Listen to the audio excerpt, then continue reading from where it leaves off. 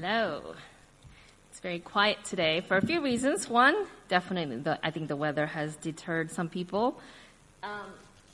And I know that there's a lot of traffic today. But two, all the children are at the Australian Unity Nursing Home right now, and they're doing the Christmas play and Christmas carols for the elderly there. And so hopefully it's a blessing for them all, and then they'll come back and join us when they finish there.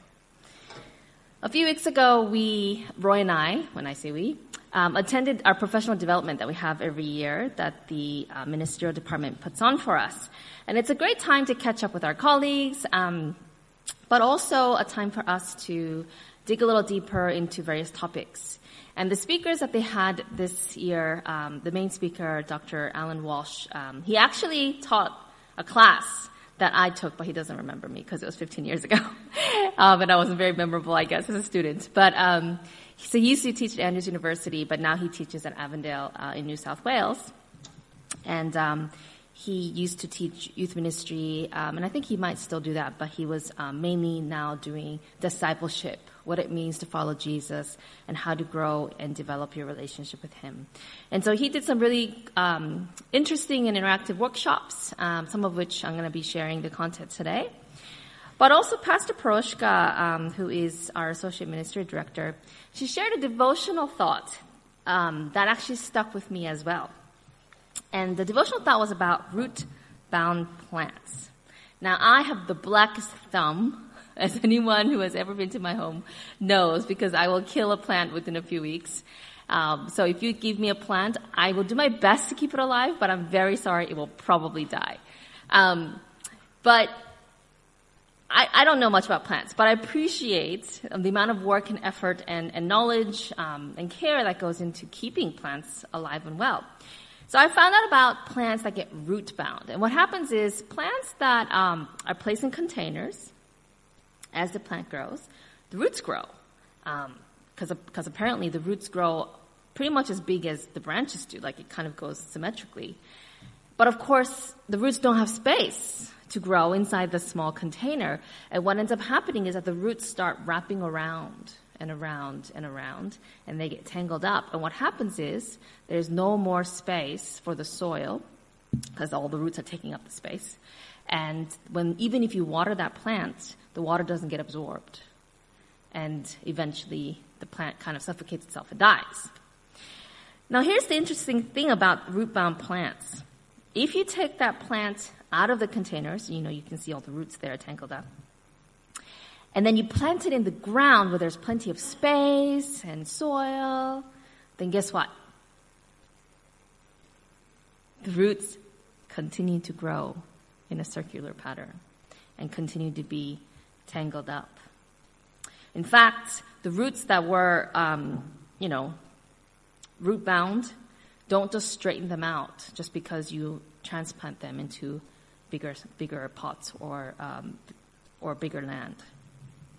In order for this plant to survive, the gardener has to actually cut the roots.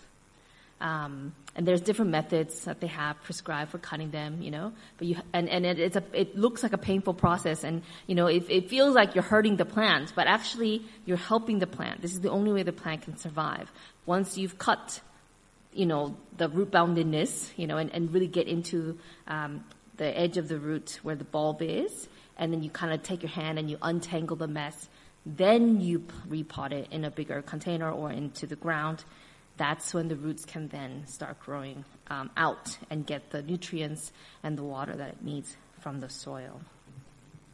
Changing the environment alone doesn't save the plant. The roots have to be sometimes drastically dealt with in order for that change to happen.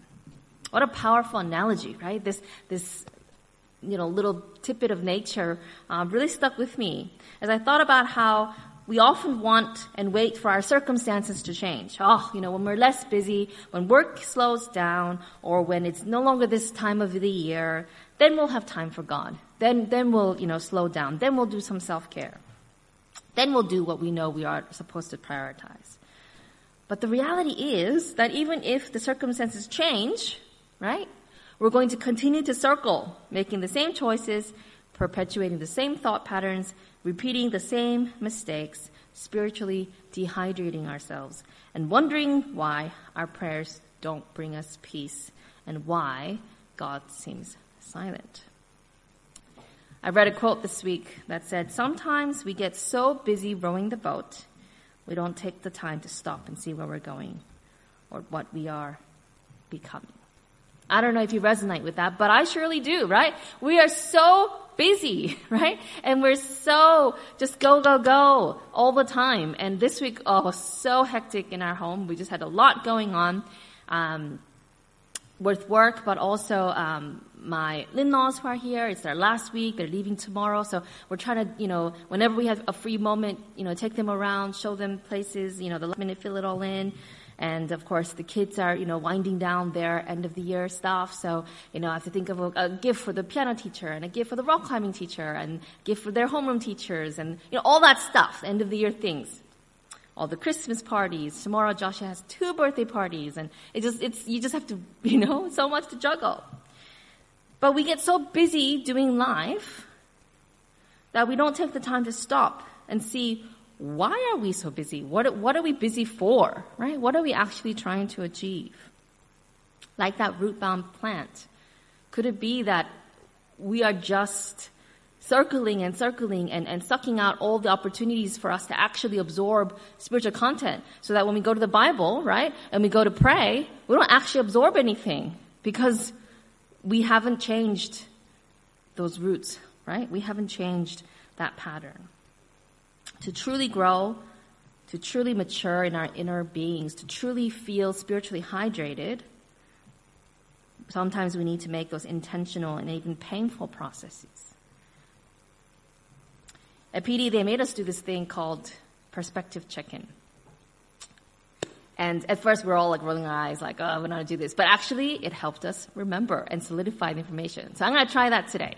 So we're going to have a quick perspective check-in, 1 minute. I want you to turn to someone next to you, and if no one's sitting next to you, you move around. Find someone, and I want you to share with that person what you've heard so far and your response to it so far. Okay, so just take 1 minute, share with each other, and take turns, and then we'll resume. So perspective check, share with each other. What did you just hear? What's your response to it so far?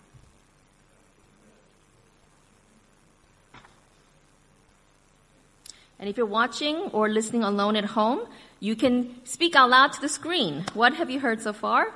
And what are your thoughts about what has been shared so far?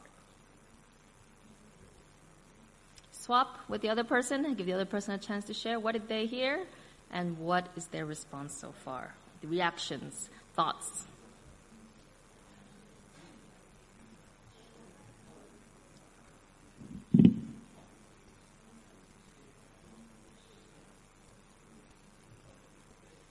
Okay, so if we don't want to be root bound, right?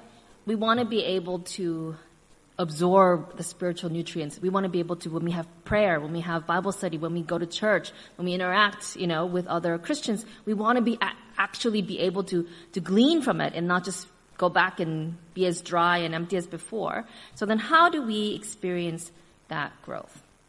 So like I shared, sometimes it involves intentional and even painful processes.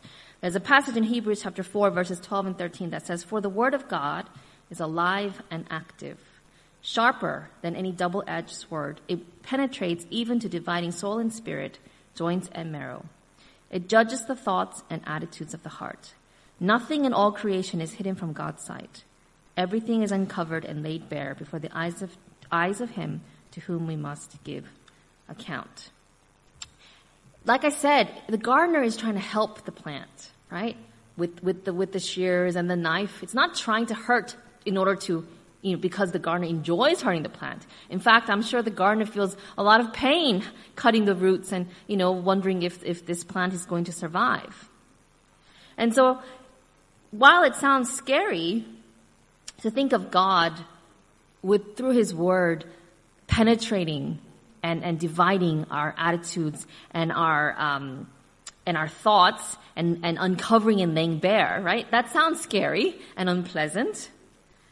But it's actually his way of actually trying to begin the healing process. But here's the problem. If we think that the gardener is trying to hurt us or enjoys watching us in pain, right? Then it's actually going to be very difficult, because we're not just a plant, right? We have agency, for us to then submit ourselves to that process. But however, if we understand that the gardener is trying to help us, is trying to save us, and we accept the cutting and the uncovering, while unpleasant, is actually how the healing begins, then that's when we can experience the power, the transformative power of being in God's presence, of reading the Word, of being in prayer. Notice this next part of the passage. Therefore, right? Because God is doing this for our sake, we have a great high priest who has ascended into heaven, Jesus, the Son of God. Let us hold firmly to the faith we profess. For we do not have a high priest who is unable to empathize with our weaknesses, but we have one who has been tempted in every way, just as we are, and yet he did not sin. Let us then approach God's throne of grace with confidence, so that we may receive mercy and find grace to help us in our time of need. You see, if we are scared of the painful process, or if we're scared of the uncovering process, then yeah, we don't want to go anywhere near God, right? But if we understand, if we want true healing, we want true growth, right? And we believe that God is on our side, that Jesus is our high priest, that he empathizes with us, that he has our best interest at heart, then we can approach him with confidence, right? Then we can hold firmly to the faith. That's the process of going and saying, you know what? I actually believe that something good is going to happen when I come into your presence, that you are going to help me. Our understanding of the fact that God is on our side completely changes our experience with him. This is actually the first key to meaningful prayer. Changing, updating, refining our picture of God. Let me share an illustration. So this is an illustration that Dr. Walsh did at our PD. He put 3 chairs up. I just have the 2 chairs here and just something in the middle. And he said to us, the first chair represents what we do for God. Okay? So think about all the things you do for God. First chair represents all the things that we do for God. Chair number 2, it's on this side. It represents all the ways we love God. It represents how we love God, right? How much we love God. The ways that we show that we love God. So chair 1 is what you do for God. Chair 2 is how much you love God. Which chair do you operate from? Just think about it for a moment. Chair 1, all the things you do for God. Chair 2, all the ways you love God. All the ways you love him, how much you love him. Okay. I don't know about you, but most people operate from chair number 1. And the thing is, it's possible to work really hard for someone you don't like. It's possible to work your whole life for someone you don't like. We may do a lot for God, but how much do we actually love him? So if you're wondering, well, what's the thing in the middle, right? So for Dr. Alan Walsh, it was a 3rd chair. For me, it's this thing in the middle. There's a stool here. What does the stool represent? Number 1 is what we do for God. Number 2 is how we love God. And the stool, number 3, is what impacts us with number 2. Stool number 3, is our picture of God. Our picture of God. How we view God impacts how we love God. This chair number 3 or stool number 3 is our understanding of who God is. And if there's a part of us that believes that God is unfair or arbitrary or cruel or distant, it's really hard to love him. Right? It's really hard to trust him. And guess what? It's really hard to pray to someone you don't trust. If your prayer life is meaningless and mundane, could it be that your picture of God needs to be updated? Is he a force to be appeased, a power to be harnessed, an idea to be dismissed? Or is he God, the creator of the universe, infinitely bigger and more powerful than you could ever imagine? Is he a religious figure from your parents' upbringing? Or is he your personal savior? Is he a frightening judge? Or is he your best friend? Your picture of God is going to determine how much you love God. And chair number 1, which is what you do for God, you can do that really well. In fact, everyone else might look at you and think, wow, you do so much for God. You must love God. But actually, you might be doing a whole lot for God, but you don't love him at all. Only you know how much you love God. And that's based on your picture of God. Your picture of God will determine the meaning of your prayer life, because you cannot trust someone you don't like. And you cannot trust someone and open up yourself to someone that you have a bad opinion of. And so your prayer life will have absolutely no meaning for you because you're always holding back, right? So how do we change our picture of God? There's a few ways that we do this. Like we just read in the book of Hebrews, the word of God is what's going to be that knife that's going to cut into the attitudes and thoughts of our hearts. And so that's why we read the Bible. That's why we study the Bible, to find a picture of God that is clear for us. But we also listen to the stories of others, right? We learn about the testimonies of other people who have experienced God in a powerful way, right? Maybe they're people who are famous, but maybe they're ordinary people who are in our lives that God has placed in our path. Maybe they're family members, maybe they're friends, maybe they're our partners, maybe they're our children. Sometimes, Micah is now developing as his own spiritual person, right? He has his mind now. And the other day we were driving in Phillip Island. We showed our in-laws penguins, which were so cute. We loved it. And we're driving back. We're all in a good mood, and the kids were singing Christmas songs in the car. And then they were singing Christmas carols, and then they started singing Santa Claus is coming to town. And then all of a sudden, Micah stopped singing, and he turned to me and said, "Mom, is it actually disrespectful to Jesus that we're singing about Santa Claus? Because Christmas is actually not about Santa Claus at all. Do you think it's disrespectful to Jesus?" And I was like, I was singing along I wasn't thinking about that. And I was like, oh, you know what, Micah, I haven't really thought about it. And so we had a little dialogue about that, right? There he is. He's becoming his own spiritual person, right?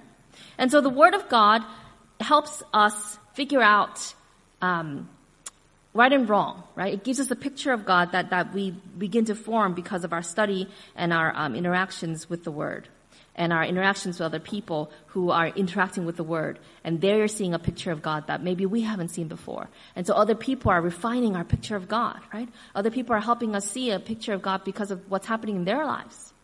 But also, when we think about our own lives, how God has interacted with us in our past, how he interacts with us in our present, those things also help us to remember who God is. And so there's many ways that we can refine and update our picture of God. And it's such an important step to being able to then have meaningful prayer. All right, time for a perspective check. So for those of you who just walked in, we're doing this thing called perspective check, where you turn to the person next to you and you share with them, what have you heard so far? How did you understand it? Okay? And then swap, and then let the other person share. So quick time for a perspective check. Okay, swap, let the other person share. What did they understand from what was just shared?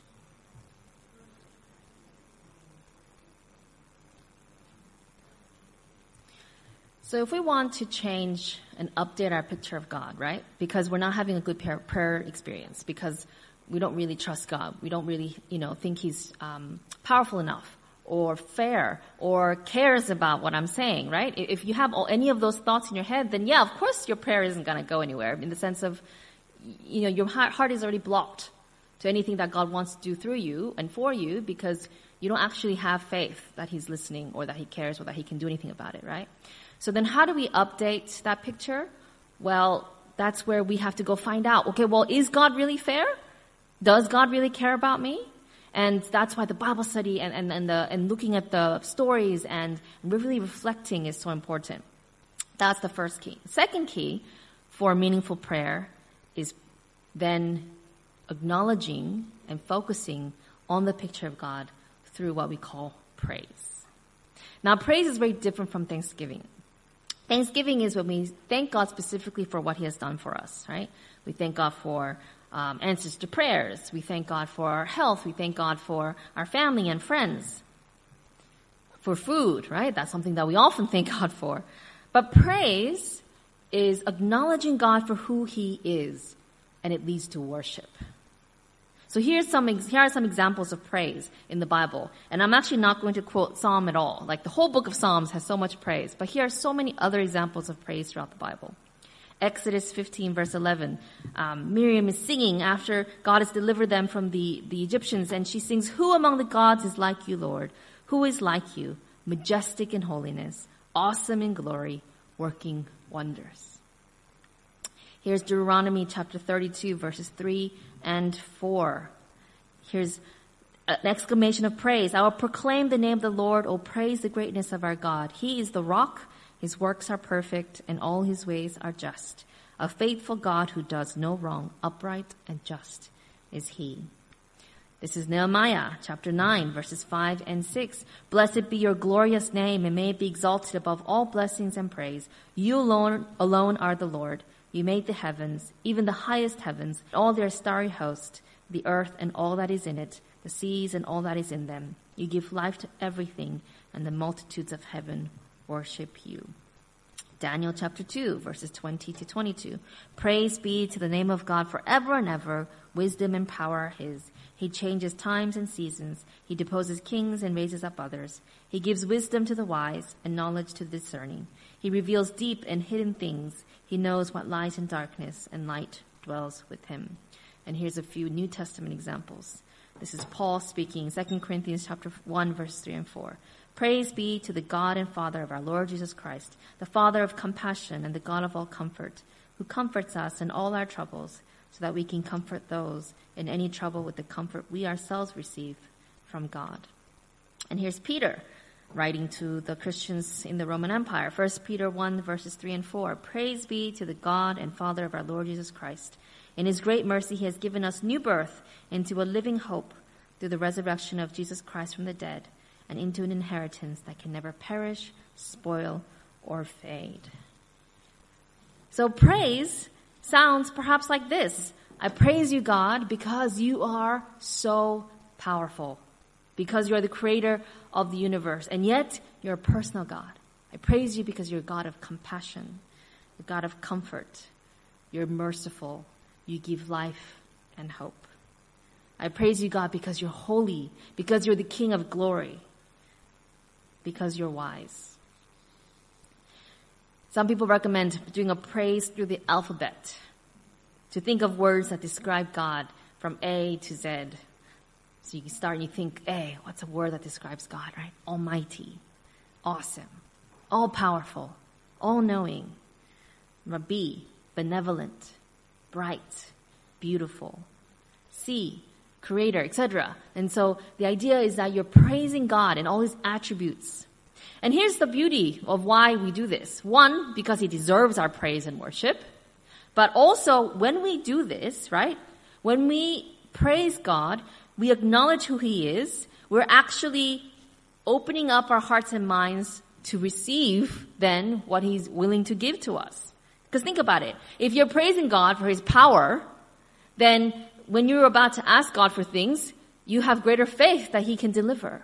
Or when you're praising God because He's merciful, then you have greater confidence that He actually cares about what you're praying about. It changes our attitude from one of hopelessness to one of faith. From one of, here I go again, to one of worship. Praise helps us to believe that God is worthy, that He is able, and that He does care. And the praise tunes our hearts to your partner. What have you heard so far? And what are your thoughts?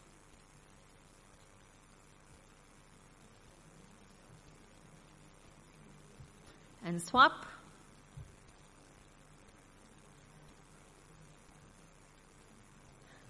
So let's review. What's the first key to meaningful prayer?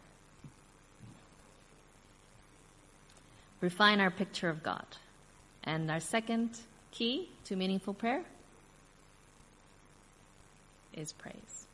Our third, can I get my clicker back, please, James? Thank you. The third key to meaningful prayer is to actually tell God how you're feeling. Now, this sounds like, oh yeah, we do that. No, we actually often don't. A lot of times when we pray, we say a lot of thank yous and please, right? For example, we might say, thank you, God, for bringing us safely here. Thank you for the Sabbath. Thank you that, even though it's raining outside, we have shelter here. Thank you that the kids are having their, retirement center outreach today. Please help them to do a good job. Please help us to have a good week. Please help us to, Our requests, our prayer is all thank yous and requests.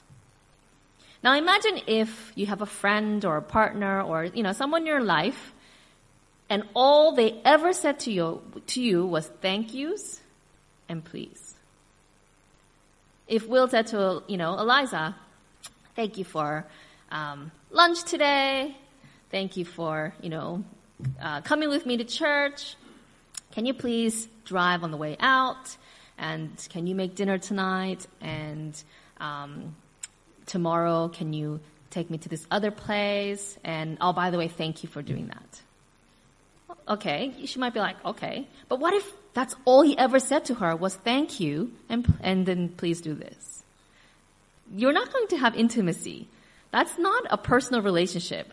That's actually a very formal relationship. That's kind of the relationship you have with your boss, right? Your boss says, do this, and then thank you, maybe, right? Or with your colleagues, you might say, hey, help me with this. Oh, and then thank you. But you're actually not sharing about your personal life at all or how you're feeling or nothing. That's not a true relationship. Well, it's not an intimate relationship. But that's how we treat prayer with God. And then we wonder why it doesn't mean anything. Well, because you're actually not talking to God and sharing what you're actually feeling and thinking about. And, if you actually have to, and Dr. Alan Walsh did this challenge, and later on when we go through our thing, we'll do it as well. And the challenge is try to pray without saying any thank yous or requests. It's actually really difficult, right? We're there with the professional development. There's 60 pastors in the room, and we're all struggling. We were doing some communal prayer, and our minister director was praying, and he was about to pray for the food, and he was I don't know. And he ended up saying, we're happy that we're about to eat, But what it does is it actually changes. We're so used to just praying with thank yous and requests. But to have truly meaningful prayer, we need to actually share our feelings and talk to God like a friend. Let me give you an example. I printed double-sided today and it's messing me up. All right. Let me give an example. Prayer A sounds like this. Real scenario. Dear God, please help me recover the data from my laptop. You all know it broke last week. Please help the insurance claim to pay for the $990 data recovery. That's not even guaranteed. Please help me to get everything fixed soon because it's been shipped off to Sydney to the experts and they don't know how long it's going to take. Thank you for listening to my prayer. Okay? That's prayer A. I don't know about you, but I leave that prayer still feeling really worried about my laptop and my data and the money, right? Here's prayer B, real prayer. Father God, I'm really worried about the data that was on my laptop, especially the latest draft of my book that I've been working on. What if they can't recover the data? Not only am I worried about the data, I'm really frustrated with myself that I didn't back it up. Right? I should have just backed it up, God. I don't know why I didn't, and I'm so mad at myself that I didn't. It's costing me time, because I had to go into the city to drop it off. It's costing me money that, we don't have a whole lot of at the moment because we've been spending it for different things. An effort to try to recover the data. And if only I backed it up, I could have avoided all this. I'm so disappointed with myself.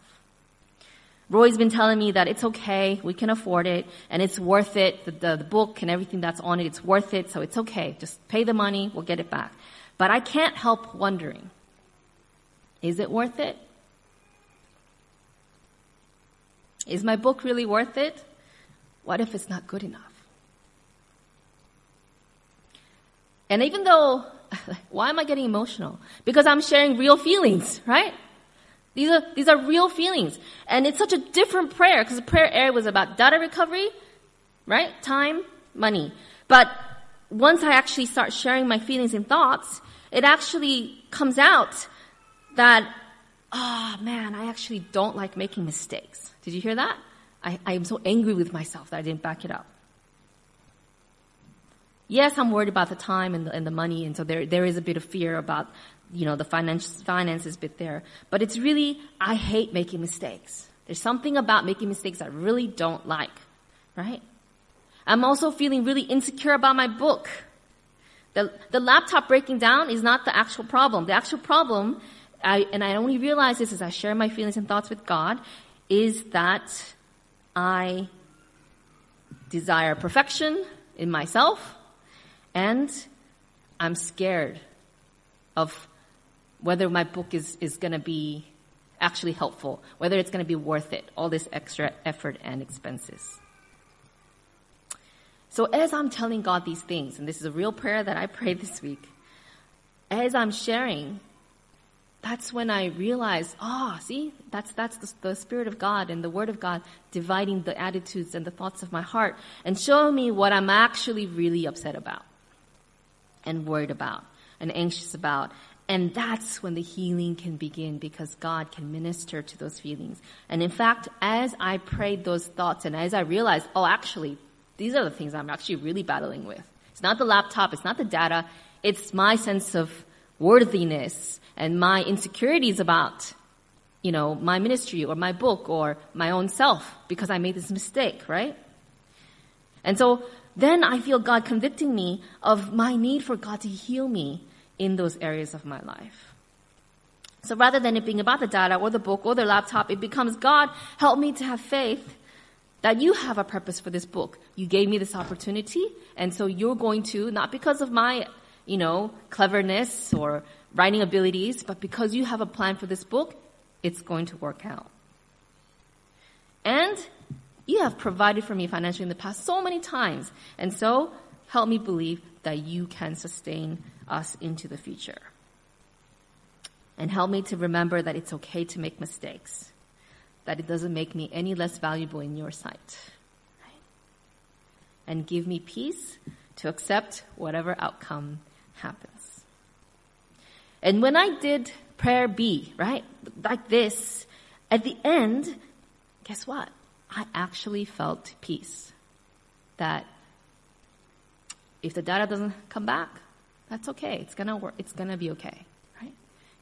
It's going to be all right, whatever the outcome may be. And that kind of prayer is transformative. Do you see the difference? Perspective check time. Turn to your partner. What have you heard so far? And what thoughts and feelings are you having about it? Swap with the other person.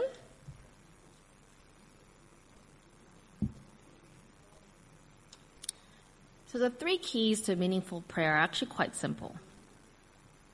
It's basically saying when you get to know God and you get to like Him, you get to trust Him, then you open up to Him and He becomes a friend.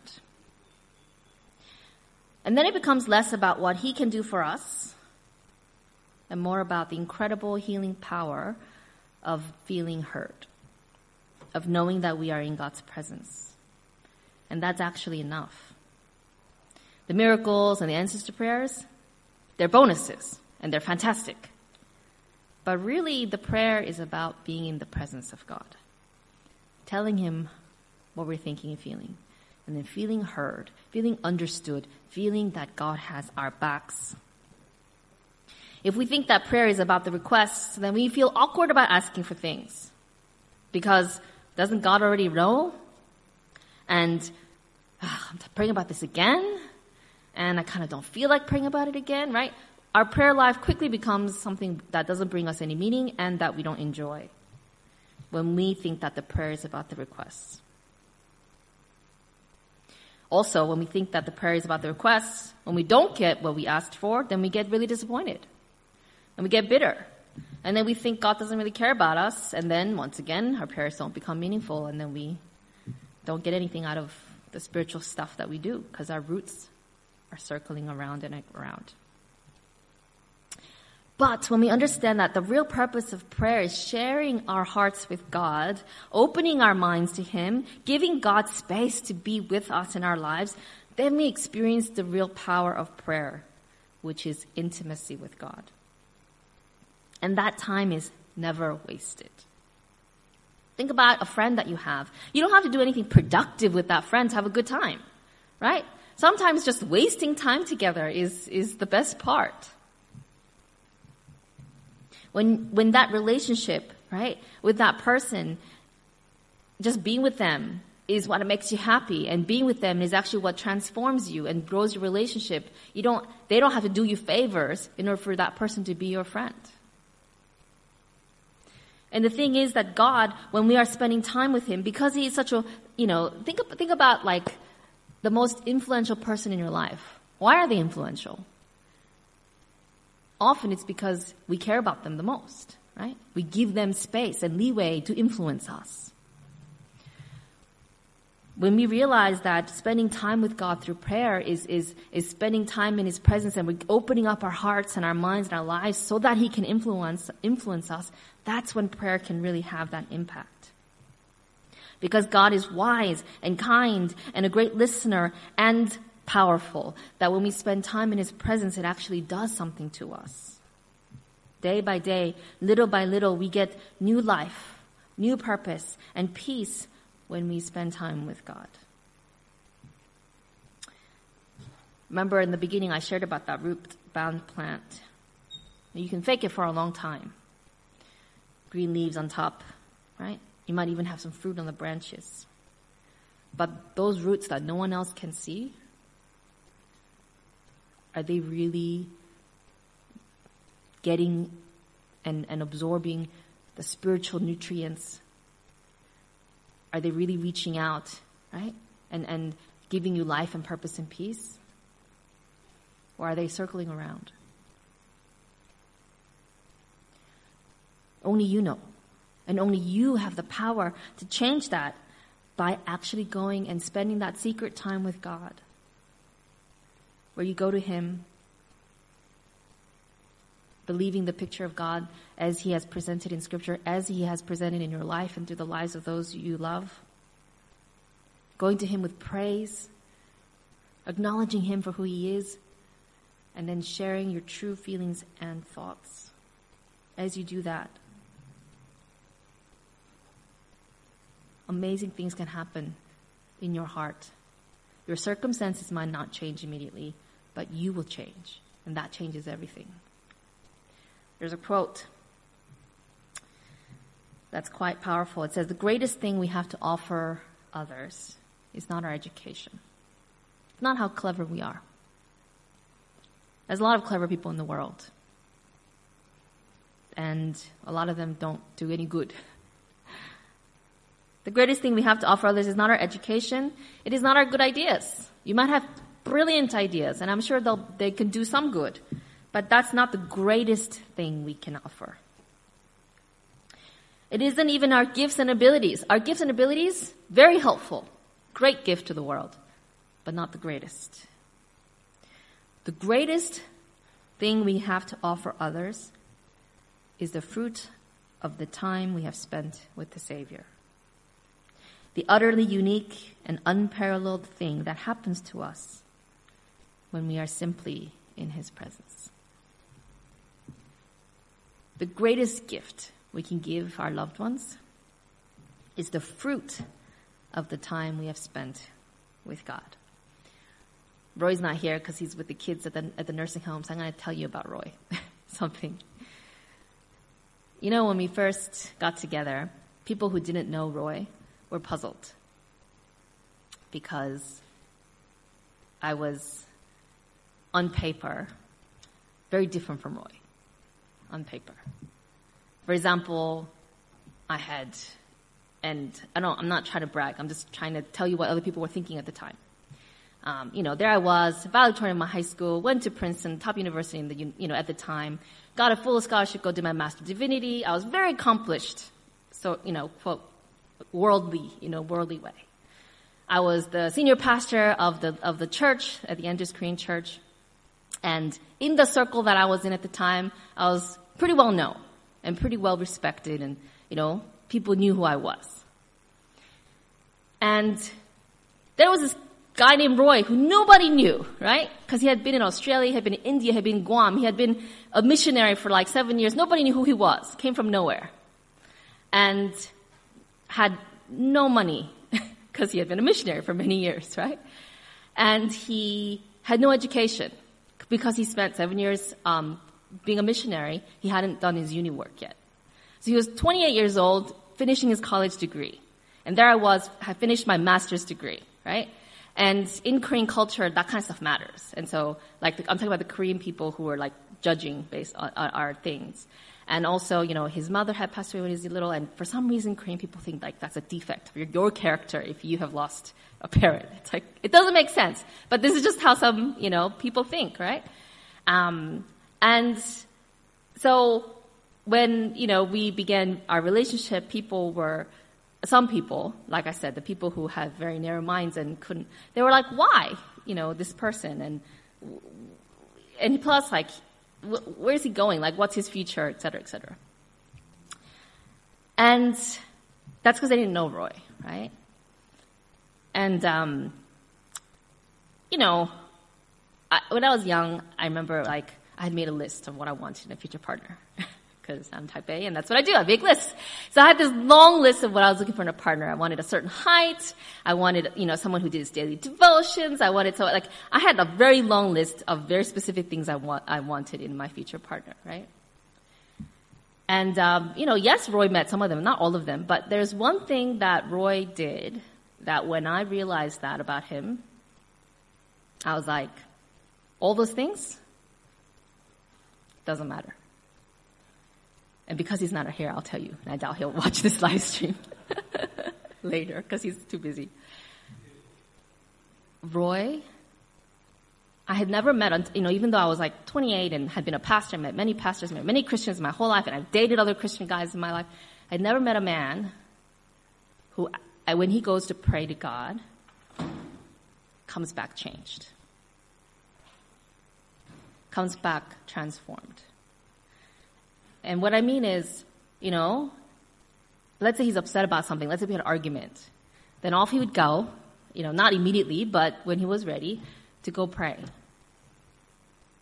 An hour, however long it takes. He often would go and walk. Sometimes he'll pray in the study and I see him fall asleep and then he wakes up and prays again, right?